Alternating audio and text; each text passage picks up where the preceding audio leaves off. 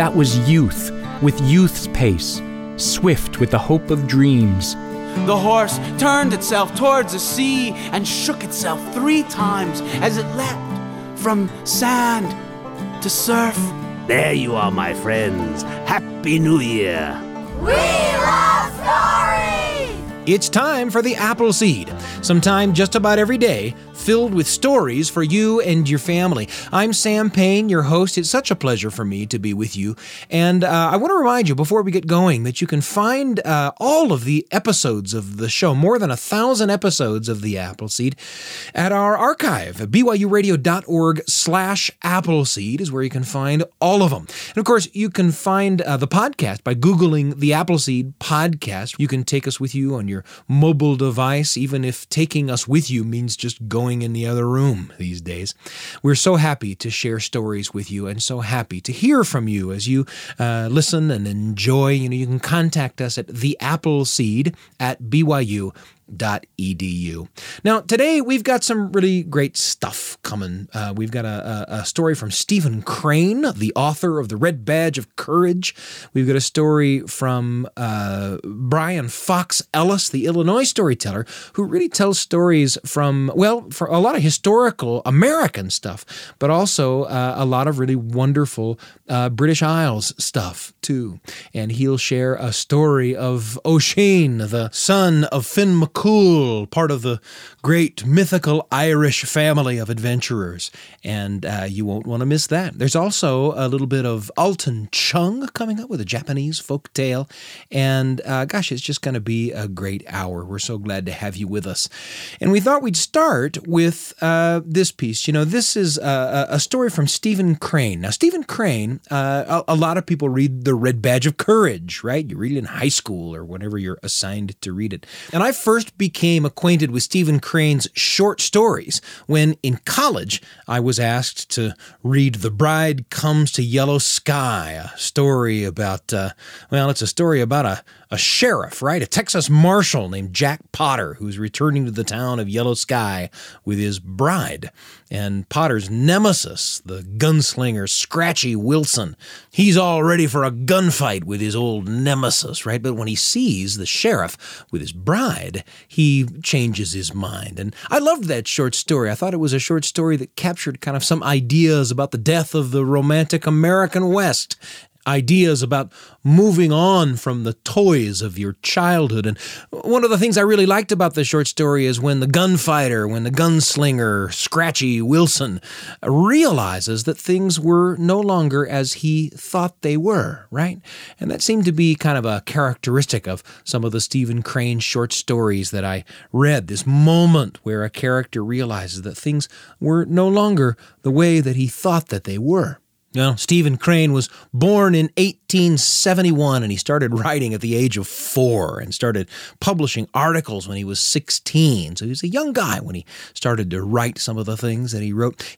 He went on to influence a lot of people, including folks like Ernest Hemingway, and of course, every high school student who was ever made to read The Red Badge of Courage, that story about the soldier who flees from the field of battle and who is so ashamed of his cowardice that he longs for a wound, right? The red badge of courage, and in a subsequent battle, he's out front as the standard bearer of the army. Stephen Crane died young. He was not quite 30 years old when he died. And this story, The Pace of Youth, is one that you'll enjoy. We meet the father, Stimson, right at the beginning of the story, and he's glaring at what he, again, perceives as a young guy, making eyes at his daughter. Here's The Pace of Youth by Stephen Crane.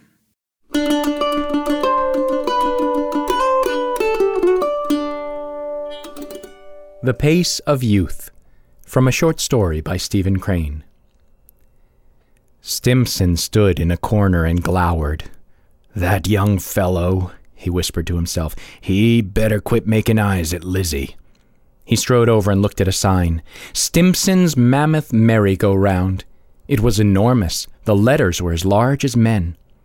There was a soft sound of crashing surf, mingled with the cries of bathers coming from the beach nearby. Overhead in the air, a lazy seagull swung and circled slowly. Within the merry-go-round, there was a whirling circle of lions, giraffes, camels, ponies, goats, all glittering with varnish and jewels that caught the reflected light from the mirrors above.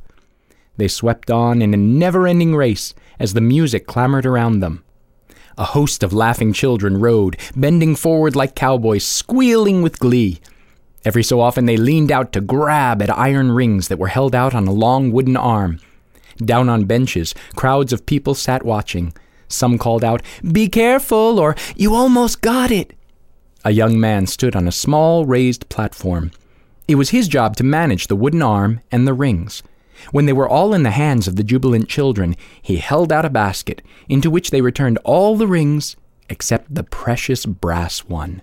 That could be exchanged for another free ride. The young man stood all day on his platform, putting on rings or holding out the basket. He was very busy. And yet Stimson had noticed that the fellow frequently found time to turn and smile at a girl who shyly sold tickets from inside a metal cage. "By Jiminy, that fellow is smiling at my daughter." The girl often peered between the wires in the boy's direction, and once he noticed her looking, she usually turned her head away quickly to prove to him that she was not interested. At other times, however, her eyes seemed filled with a tender worry for his safety on the platform. As for the young man, these glances filled him with confidence, and he stood carelessly, gallantly upon his perch. This silent courtship was conducted over the heads of the crowd who thronged about the bright machine. Soon enough, a subtle understanding and companionship grew between them. They communicated all that they felt. The boy told of his love, reverence, and hope for the future. The girl told him that she loved him, that she did not love him, that she did not know if she loved him. The love affair continued, not without anger, unhappiness, even despair. The girl once smiled at another fellow who came to buy tickets, and the young man on the platform saw the smile and was filled with gloom and rage. For 5 hours, he did not once look at the girl, punishing her with his indifference. When he finally did look, and saw that she seemed more cheerful than usual, he suffered greatly. He concluded that she did not love him. Then, suddenly, swiftly, the clouds vanished, and their skies were blue again, and they dwelt in peace. They fell and soared and fell in this manner until they knew that to live without each other would be a wandering in deserts. They became so engrossed in their personal drama that the language of their eyes was as obvious as if it had been written in letters large as men. "This has got to stop," Stimson said to himself, as he stood and watched them on that day. "Of all the nerves." Stimson was a brave man and never hesitated to deal with a crisis. He strode over to the ticket cage. "Say, you'd best quit your grinning at that fool." His daughter looked down. She was unable to withstand her father's fierce eyes. He turned from his daughter and went to the platform. He looked up at the young man and said, "I've been speaking to Lizzie. You better attend to your own business, or there'll be a new man in your place next week." The young man practically fell off his perch. "Oh, all right, sir." He, too, was unable to face the great Stimson. One evening, a week later, a friend came to the ticket window and invited the girl to join her for a walk on the beach after Stimson's mammoth merry-go-round closed for the night. The young man on the perch saw this, and into his mind came an idea. When the two girls started for the beach, he wandered off aimlessly, but he kept them in view, and as soon as he was sure that Stimson couldn't see him, he followed them. For a time he kept at a distance, afraid to approach. At last, however, he came up, trembling, to where they stood. "Lizzie," he said. She wheeled around. "Oh, Frank, you frightened me." He stuttered, "Well, I—" The friend, sensing the uncertainty in the air, came to the rescue. "Won't you walk on the beach with us?" The three walked on until the friend stated that she wished to sit down and gaze at the sea alone. They politely urged her to continue with them, but she refused. She wished to be alone. So the two young lovers went on. "Jenny's awful nice," said the girl. "You bet," replied the young man. They were silent for a while. At last the girl said, "You were angry at me yesterday." "No, I wasn't." "Oh, yes, you were. You wouldn't look at me." "No, I was just putting on." Though she had, of course, known it, she grew indignant and flashed a resentful glance at him. They were very happy. They vaguely wondered how the purple sea, the yellow stars, and the busy crowd under the electric lights could seem so slow and lifeless. One day, when business paused during the hot afternoon, Stimson went into town. Upon his return, he found that the popcorn man was keeping an eye on the cashier's cage, and that nobody at all was managing the wooden arm and iron rings. "Where in thunder is Lizzie?" the popcorn man muttered. They've gone round to the house." Stimson stormed home. He found his wife in tears. "Where's Lizzie?" "Oh, John, they've run away. I know they have. They drove by here not 3 minutes ago. They must have come on purpose to bid me goodbye, for Lizzie waved, and then before I could get out to ask where they were going, Frank started the horse running." Stimson roared, "Get a hack! Get my revolver, do you hear?" "Oh, John," she begged, "not the revolver." He ran hatless out into the street. He finally saw a cab and charged it like a bull. "Into town!" he yelled as he tumbled into the back seat. The bouncing carriage went near the lake, and Stimson saw a buggy on the highway that led to the next town and beyond. He recognized a bonnet in the back seat. There they are, in that buggy." The driver became inspired by the chase. The horse galloped swiftly down the path. The wheels hummed, and the old carriage wheezed and groaned. Stimson, in the back seat, sat upright, without expression. Then, suddenly, his voice would howl, Go! You're gaining! Faster!" Ahead, the other carriage flew, drawn by the eager spirit of a much younger horse. Stimson could see the top of the buggy bouncing. The little window in the back was like an eye, taunting him. He began to feel powerless. He was overcome by a sense of age. That other vehicle, that was youth, with youth's pace, swift with the hope of dreams. He began to understand those two children ahead of him, and felt a strange awe at the power of their young blood. The sun caught the window, and it seemed to wink at him. Soon their buggy became so small that Stimson could no longer make out anything. At last, the driver drew in the reins and slowed his horse. "No use, sir." Stimson sank back with the grief of a man who has been defeated by the universe. He put his hand up to his bare, hot, balding head. At last he made a simple gesture. It meant that, after all, it was not his fault.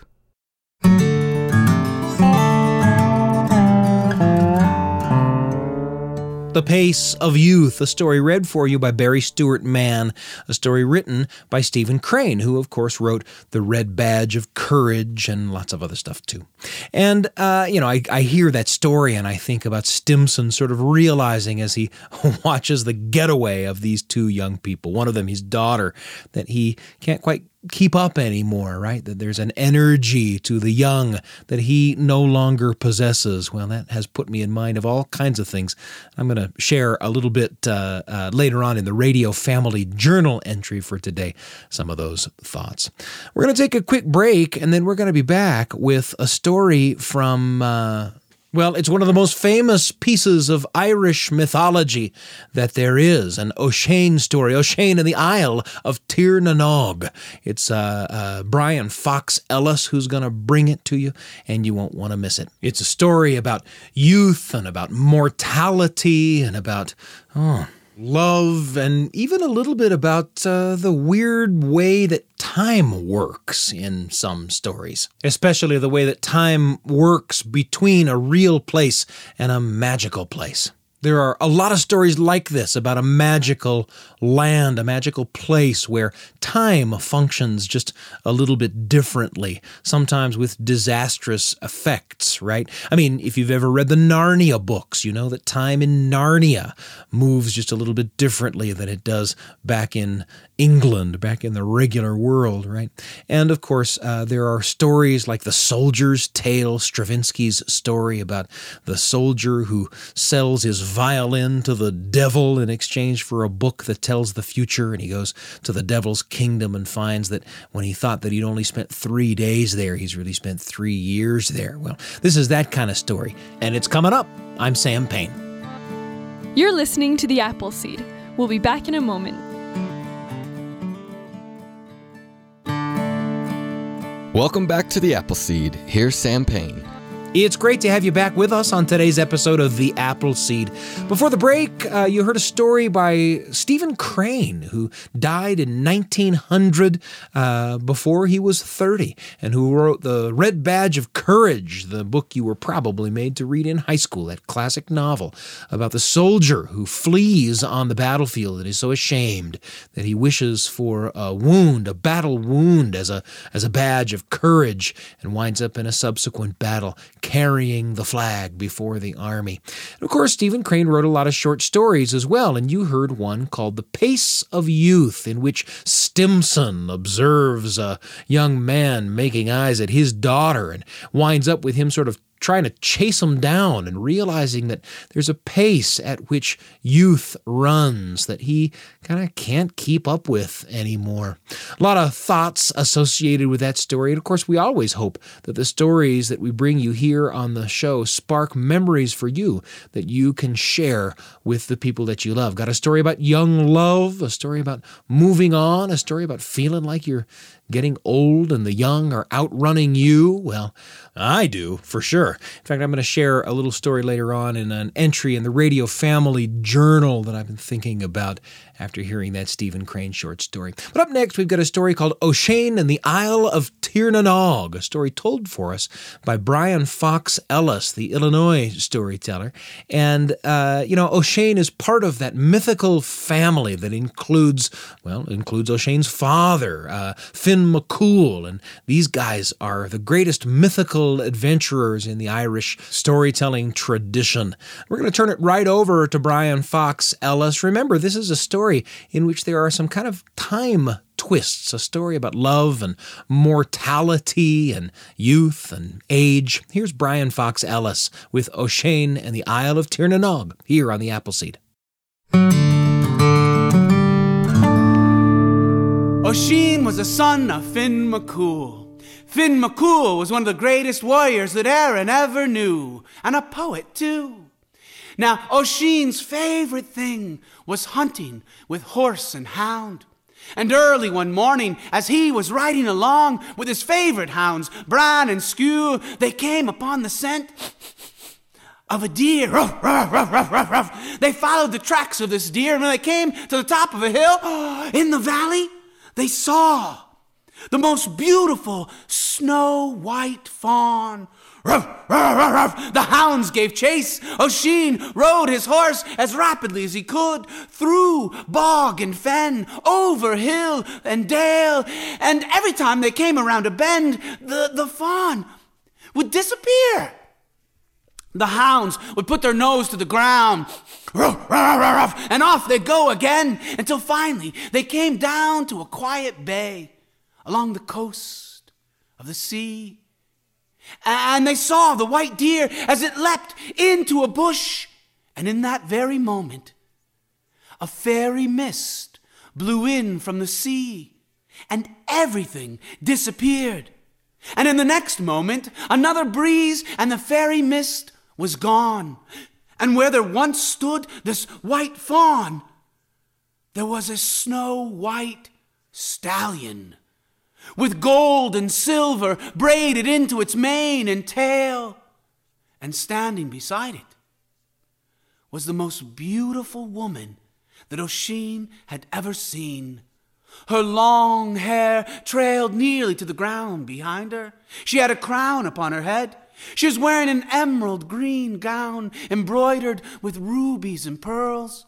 Now Ossein, who loved the old stories, he knew who she was. He recognized her instantly. He had often lay abed at night dreaming of Niamh, the princess of the fairy realm. So when she spoke, introducing herself, he was not surprised. Ossein, we have watched you grow from a strapping young buck to such a handsome young man. And nothing would make me so happy, she said, as to make you my man. Will you come with me to Tir na Nog, the Isle of the Ever-Young, where the rivers flow with milk and honey? When you are hungry, a feast shall appear. Will you come with me to the fairy realm, the land of the Ever-Young? Will you be my husband? She said. Now, let me pause here and ask all of you, if the most gorgeous girl in the world asked you to go with her to the land of the Ever-Young, Tir na Nog, where you could live forever, how many of you'd say yes? Why, of course. Ossein leapt down off his horse. He crossed the strand and he fell to one knee beside her. He said, I have dreamed of this day. Nothing would make me so happy. I would love to go. She climbed back onto the horse and offered him her hand. He climbed onto the stallion behind her. And just in that moment, Finn McCool, his father, and the Fianna came into the bay. When Finn saw his son getting onto this horse, he cried out, No! Don't go! For I fear if you leave, I'll never see you again! But it was too late. Ossein had fallen under a fairy spell and did not hear his father's cry. The horse turned itself towards the sea and shook itself 3 times as it leapt from sand to surf. Its silver-clad hooves touching the crest of each white-capped wave as it raced across the sea, faster than the wind at its back, faster than I could tell you, and faster than you could tell me, until in the distance, Ossein saw the Isle of the Ever-Young. Tir na Nog rose up from the sea, and even at this great distance, he could see flocks of birds darken the sky. Huge herds of beasts roaming on the hillside. The fish fairly leapt from sea to shore, and once more the horse shook itself 3 times as it leapt from sea to sand. It crossed the strand and entered a grand boulevard. Ossein saw mighty giants barring the way, lining both sides of the road, but being a bit of a warrior himself, he knew, looking into their eyes, they were friend, not foe. When they recognized their princess, the giants parted and bowed. The horse rode across the cobblestone road towards the castle. The castle, more glorious even than Tara. The drawbridge fell, the gates swung open, the horse rode swiftly across the cobblestone court, where a small elfin man with pointed ears and pointed toes took the rein. Ossein leapt down and offered a hand to Niamh. She climbed down beside him. The king and queen of the fairy realm and their courtiers were all awaiting the arrival. Ossein, welcome to the land of the Ever-Young. Ossein, knowing a thing or two about court protocol, he crossed the court and he fell to one knee before the king and queen and he pleaded, Nothing would make me so happy as to call your daughter my bride. I ask for her hand in marriage. The king of the fairy realm grabbed the hand of Ossein and the hand of his daughter Niamh. He pulled Ossein to his feet. He raised both hands together and said, Let no man tear asunder what the prophecies have foretold. May they live forever in peace and joy. And with a snap of his fingers, a band appeared, a feast was spread, and the celebration began. They danced and sang for 9 days and 9 nights, and every day the celebration was more glorious than the one before it. And Ossein fell into the deepest, truest, purest love. And Tir na Nog was even more glorious than the old stories had foretold. It was true that the rivers ran with milk and honey, and whenever he was hungry, a feast appeared before him. Whenever he was thirsty, a pint of ale was in his hand. He spent his days hunting with horse and hound. He spent his blessed nights in the arms of his true love, and time did not exist. Days swam into years. Early one morning, Ossein awoke before the sun to go on a hunt. And just as the first rays of the morning light struck the meadow before him, there he saw the smallest shamrock. And there upon one leaf was a drop of dew. And as that drop formed and fell, that ray of light made the smallest rainbows gleam. And a tear formed and fell in the eye of Ossein as he remembered Ireland, Erin, his home, his family.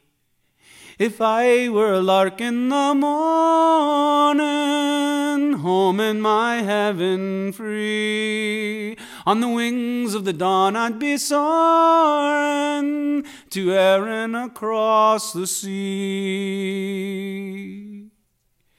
He rode back to his wife and begged to go home to see his father, his mother, his friends. Niamh pleaded, "If you go, I fear that you shall never return." But when she saw that she could not dissuade him, she said, "The white stallion knows the way, but promise me this, you shall not dismount. Swear you will not get down off the horse. Please do not touch the earth, for if you do, you cannot return."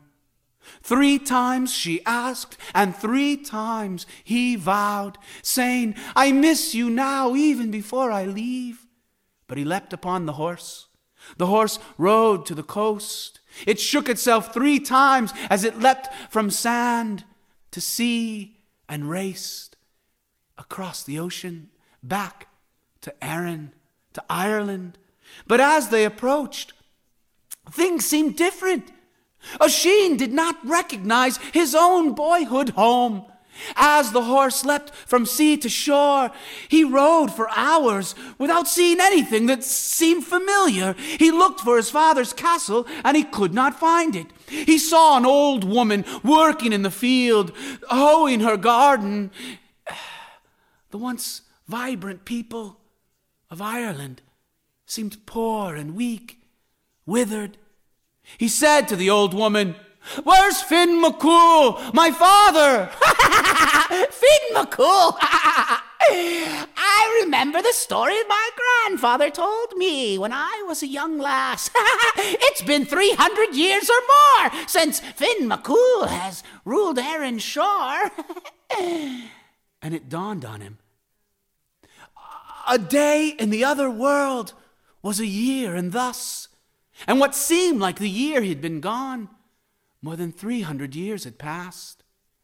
Later in the day, he finally found the castle of Tara had fallen into ruins, thorn and thistle grown throughout. He saw 2 young men straining with the weight of a huge keg of ale. He rode close and with one hand grabbed the cask and tossed it into the back of the cart. But with the weight of the barrel, the strap on his saddle snapped. The saddle slid to the side, and Ossein tumbled to the ground. And in that moment, he aged 300 years.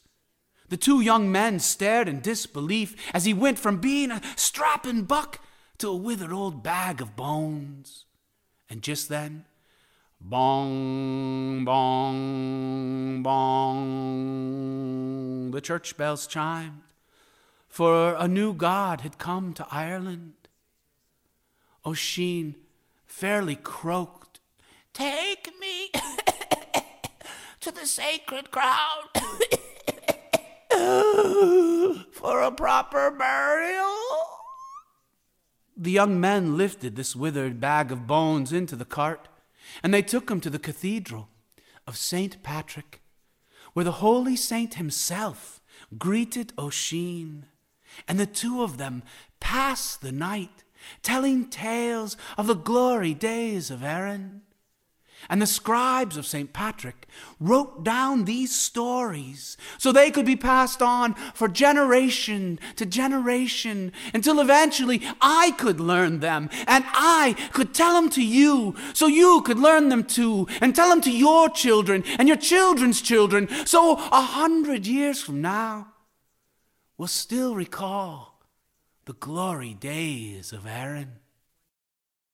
If I were a lark in the morning, home in my heaven free, on the wings of the dawn I'd be soaring to Erin across the sea. On the wings of the dawn I'd be soaring till Erin's fair shore I'd see. If I were a lark in the morning, home in my heaven free.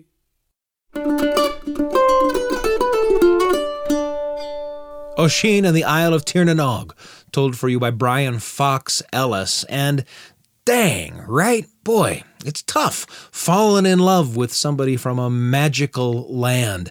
Don't get down off your horse, or you might find that 300 years pass in an instant. That story among the greatest hits, right? The greatest hits of Irish mythology. We're going to take another quick break, and then we'll be back with stories from Alton Chung and even a conversation with a friend. You won't want to miss my chat with Cielle Salazar. It's all coming up. I'm Sam Payne. You're listening to The Appleseed. We'll be back in a moment. Welcome back to The Appleseed. Here's Sam Payne. It's great to have you back with us on today's episode of The Appleseed. Before the break, Ossein and the Isle of Tirnanog, one of the greatest mythological hits of Irish folklore. And, of course, at the top of the hour, a reading of a Stephen Crane short story called The Pace of Youth. And there's a lot more coming up. We've got a Radio Family Journal entry waiting for you, and also a little story from Alton Chung, a Japanese folk tale. But first, how about a conversation with a friend? Great stories get into our hearts and minds in so many different ways, through the tales that get told again and again around the kitchen table or the campfire or the living room, through the great books that we invite into our hearts, through the great songs that we experience, the wonderful food that we eat together, and certainly the things we see on screen or the radio and podcasts that we listen to. Here on The Appleseed, we love to talk about all of the great ways that stories get down into us. And we're talking today specifically about podcasts. We've got in the studio with us Cielle Salazar. Cielle, it's such a pleasure to have you with us. Thanks for having me. This is your jam, man. I mean, this is. And we're talking about not just any sort of podcast, but history podcasts, right, that are heavily invested in the stories behind some of the things that we think we know a little bit about, but may not. Right. And the podcast that we want to talk about today is kind of timely. It is. So it's called American Elections, Wicked Game, and it's an election year. So yeah, this podcast takes every presidential American election from 1789, and it takes them 1 week at a time, and it'll end with 2016. Wow. So in the podcast, we hear the story of the election from sort of the beginning of the campaign up through the... Yes. And, sometimes we even start before the campaign because there's so much backstory. You never know.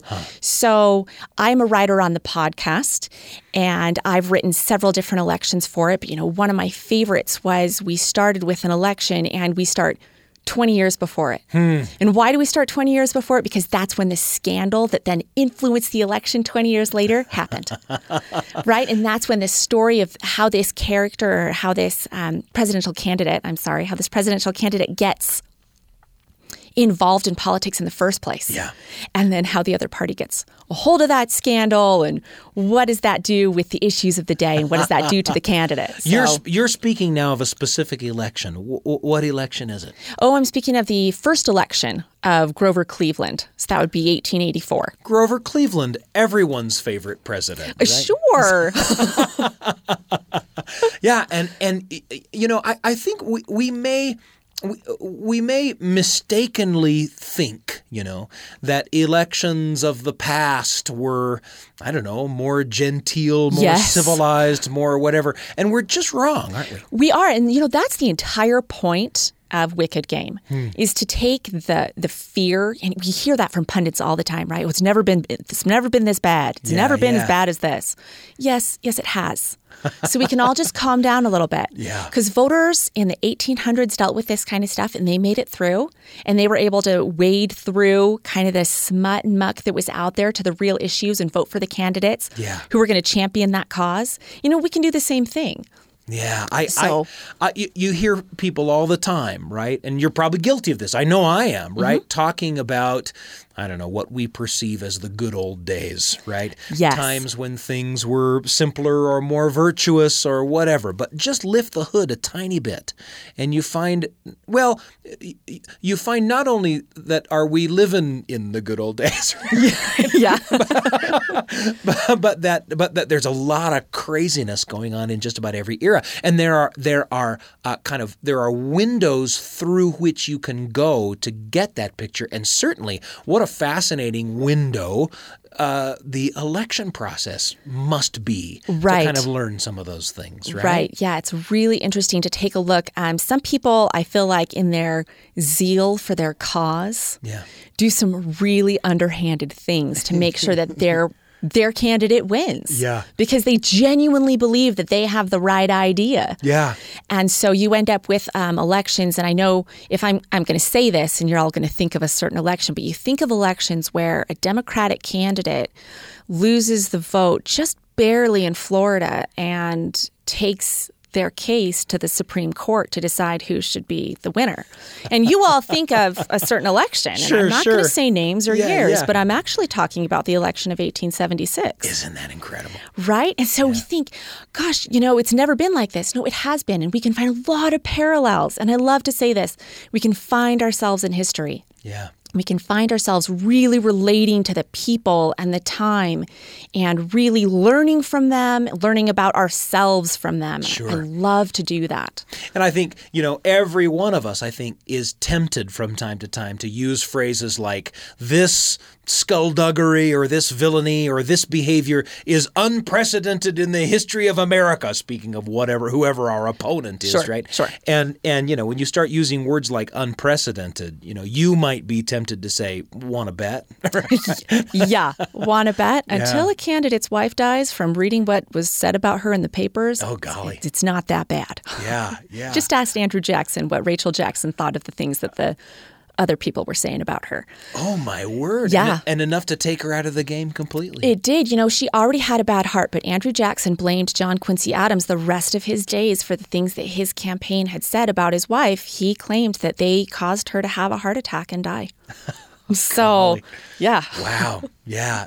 Even just the tiny snippets of conversation that we're getting from you here in the studio are tantalizing enough that we really want to go listen to Wicked Game. Wicked Game. What a fascinating title for a podcast about election stories, right? Right. You know, that's an old quote from John Adams, who said that he wanted to stay out of the political game because it was a wicked game. Because it was a wicked game. Yeah. Well, again, the name of the podcast? American Elections Wicked Game. American Elections Wicked Game. Find it wherever you get your favorite podcasts. And it's been a pleasure for us to have Cielle Salazar with us. Cielle, thanks so much for joining us on the Appleseed. Thanks for having me.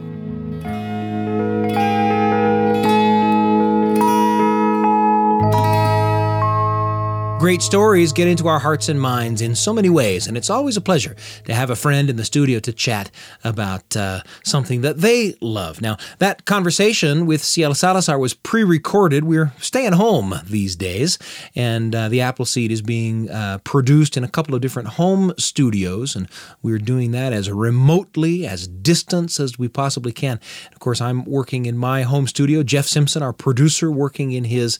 We're bringing you the Appleseed in that way. We wanted to let you know that we were duly socially distanced from Cielle during this unusual time. We hope that you are well and that you're taking care of each other. We got another story coming up here now from Alton Chung. Alton Chung is a wonderful teller. I just love Alton's characterizations of his stories. He dives right down deep into them and tells them from way inside. This is a Japanese story. It's called The Thankful Statues. Alton Chung here on the Appleseed.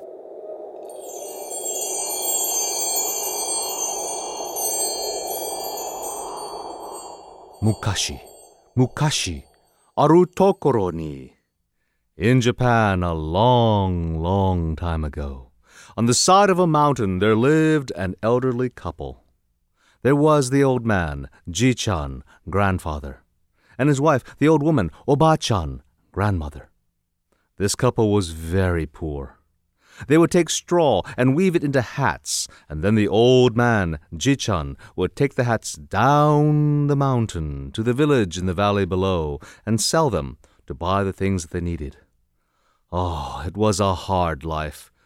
One day, the old man's bones began to ache. As the pain grew, he looked back upon his poor life and grew sour. He felt sorry for himself and began to complain bitterly. In 2 days, it will be New Year's. I wish that we had some mochi, some rice cakes, that we might be able to welcome the New Year properly, said Ji-chan, rubbing his bald head, as he did when he didn't know what to do. Oh, husband, why don't you take these 5 hats down into the village and sell them? Then you can buy mochi and we can have it for New Year's. And that's what the old man did. He put the 5 hats onto his pack and began the long hike down the mountainside to the village below. On the way down the mountain, there was a shrine by the side of the trail with 6 statues. 4 were dedicated to Jizu, the protector of children. There was also a statue dedicated to the god of the river, but the largest statue was dedicated to the god of the mountain. The old man would always stop at the shrine on his way to and from the village. He would burn incense, say prayers, and leave little offerings to the gods. As was his custom, the old man stopped at the shrine and said, My friends, it is good to see you. It has been a while since my last visit. It has been a hard winter, and I am no longer young. My bones ache. Still, tomorrow will be New Year's Day, and I would be most grateful if you were to confer your blessings upon my wife and myself. And the old man went down the mountain to the village. But when he got there, everyone was rushing about trying to get their marketing done and to head home. For you see, a storm was coming. It had turned cold, and soon it began to snow. By the end of the day, he had not sold any of his hats, and it had begun to snow very hard. The old man packed up his hats, and then made his way back up the mountain without any mochi for New Year's. And when the old man reached the shrine on his way back up the mountain, he stopped and said, My friends, this will not do. And he began to dust the snow off the heads and shoulders of the statues. And then he got an idea. He took off his pack and pulled off the straw hats and began tying them onto the heads of the statues. He tied hats onto the 4 little statues of Jizu, the protector of children. He tied another onto the head of the statue of the god of the river. When he came to the statue of the god of the mountain, he realized that he had run out of hats. Oh, my goodness, I have no hat for you. I am sorry. The old man did not know what to do. Should he take the hat from one of the other statues? Could he make another hat for the god of the mountain? He took off his own hat and began to rub his bald head. Then he looked at his own hat. Oh, I know. He then tied his own hat onto the head of the statue of the god of the mountain. There you are, my friends. Happy New Year. And the old man hurried on home. And when the old man got home, he was nearly frozen. Oh, you silly old man. What happened to your hat? Come inside and warm yourself by the fire, chided his wife. The old man then told her all that he had done. And when she heard the story, his wife said, Ah, that is a good thing, a very good thing. Oh, we have no mochi to celebrate New Year's, but we will be all right. And after dinner, the old couple went to bed. But in the middle of the night, they were awakened by someone knocking at their door. Who could it be this time of night? Well, they lit a lantern and they carefully opened the shoji screen door, the rice paper screen door. And there, standing at their front door, were 6 stone statues, all wearing straw hats. And then the largest one, the one of the god of the mountain, spoke. Good evening. Thank you for your compassion. In repayment for your kindness, we have brought gifts. And the 4 little statues of Jizu, the protector of children, each came forth and gave a mochi, a little rice cake, to the old couple. Mochi, that you may never know hunger. And then the statue of the god of the river stepped up and gave the couple a bottle of sake, rice wine. Sake, that you may always remember the sweetness of life. And then the statues of the god of the mountain stepped forward and gave them a little bundle of dried leaves. And finally, my gift to you, fine mountain tea, that you may always have good health and long life. Happy New Year! And the 6 stone statues then turned and disappeared into the darkness. Oh, the old couple was amazed. They could not believe what had just happened. They set the mochi and the sake aside to enjoy the next morning on New Year's Day. But as it was cold, they decided to boil water for tea. It was the most marvelous, delicious tea they had ever tasted. And at last, they went back to sleep. The next morning, New Year's Day, the man yawned and stretched and looked over to the woman laying next to him. But what was this? This woman was not his wife, but rather the most beautiful young woman he had ever seen. Oh, who are you? And the woman yawned and stretched and turned to look at the man sitting up, staring at her. Oh, what was this? This man was not her husband, but rather the most handsome young man she had ever seen. Oh, who are you? And that is when they realized the true gift of the statue of the god of the mountain. It had given back to them their youth.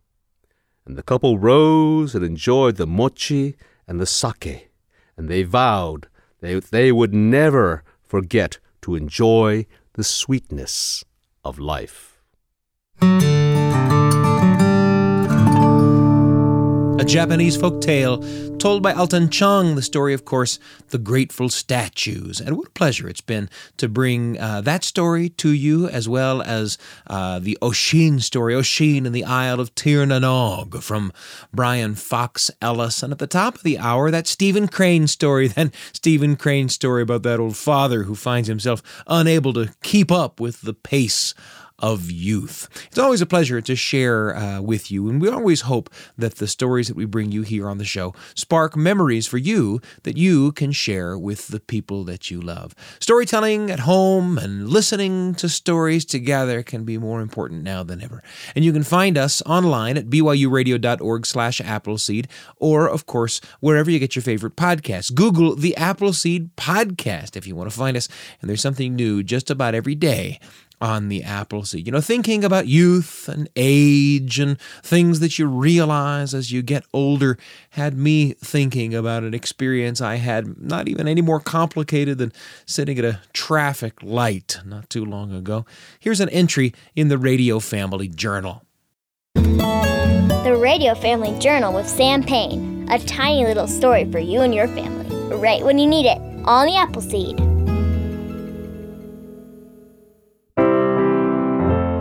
I go for a long walk every morning. I've been doing it for a long time, for years. And my walk is a little tricky. I mean, I guess it's a walk. What do I call it? A walk? A run? I don't know exactly what to call it. I walk for a couple of miles, and then I come to a place where there's a circular track around a park, and I run that track for about a mile, and then I walk the couple of miles back home. And I'm thinking a lot about each moment of the walk as I'm on it. I'm planning. I gotta do the long walking bit, or I'll hurt myself during the running bit, and then I gotta walk the run off, or I'll wake up sore the next morning. And then during the day, I'm thinking about whether I exercise too much or too little. Everything I do with my body, it seems, has an effect on how my body feels for the rest of the day. And if that sounds like an old guy way to think, well, I'll just tell you, I'm feeling it. I get you. It is kind of an old guy way to think about exercising in the morning, but then there you go. Who am I kidding? I'm an old guy.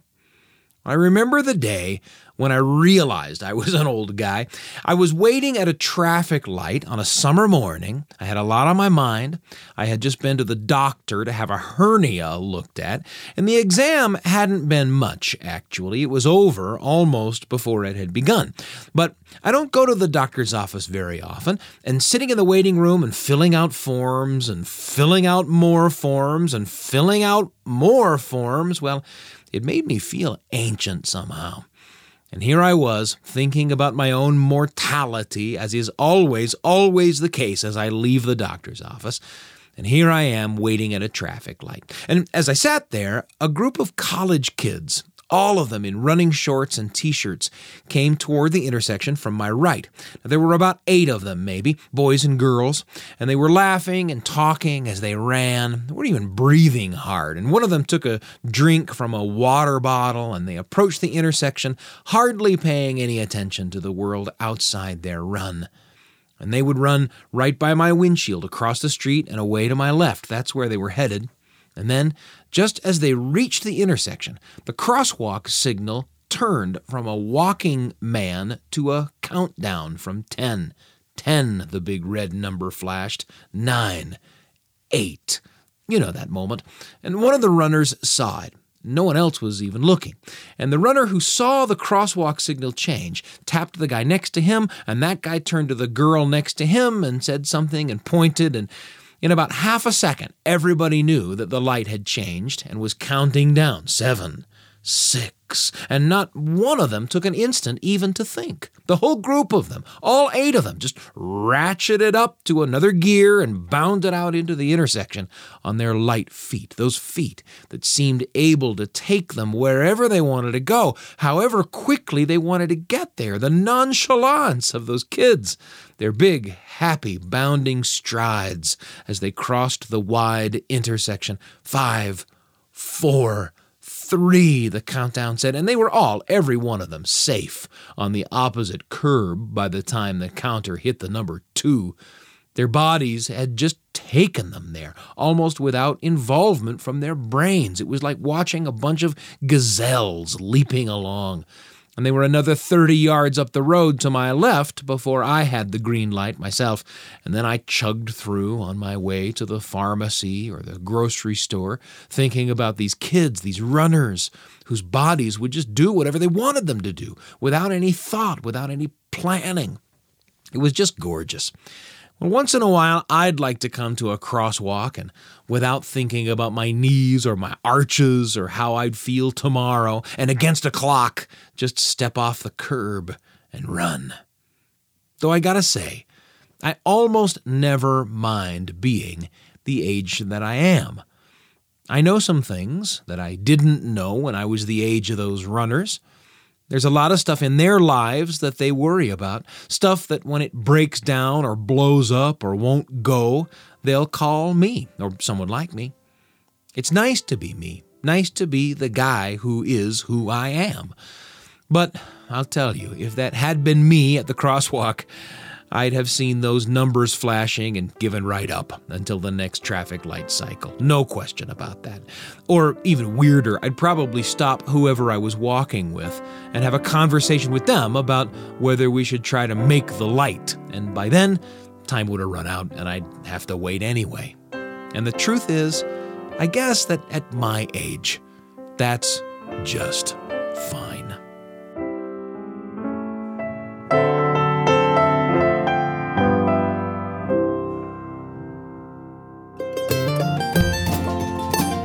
The Radio Family Journal with Sam Payne. A tiny little story for you and your family. Right when you need it. On the Appleseed. Thanks for joining us for that entry in the Radio Family Journal. You know, we always hope that the stories that we bring you here on the show spark memories for you that you can share with the people that you love. Have you had an experience like that where you feel your mortality coming on, where you realize you're getting older? You know, even those stories are worth sharing. Find somebody that you love and sit them down and tell stories back and forth. You know, it's more important these days than ever before. It's been such a pleasure to have you with us today for stories from Alton Chung and from Brian Fox Ellis, a little Stephen Crane short story too, and of course for an entry in the Radio Family Journal. Today's episode was produced with help from Karani Namunyo, and of course the producer of the Appleseed is Jeff Simpson. It's always a pleasure to have you with us. Find us online at byuradio.org or Google the Appleseed Podcast for something new just about every day from the show. I'm Sam Payne, and we'll see you next time. Thanks for joining us for an hour of stories, music, and conversation made for you and your family and brought to you by the Appleseed. The show is a production of BYU Radio. We'll see you next time. Hey, it's Sam. Just one more thing before we go. You know, we really believe what we say when we talk about the importance of telling stories one with another, especially in a time like this. And you'll find all kinds of great stuff on the Appleseed, but you'll find stuff on all of the shows produced by BYU Radio. Top of Mind, The Lisa Show, Constant Wonder. They'll all bring conversations into your home that you'll remember and treasure. And you can find them all at byuradio.org or wherever you get your favorite podcasts. I'm Sam Payne, and we'll see you next time.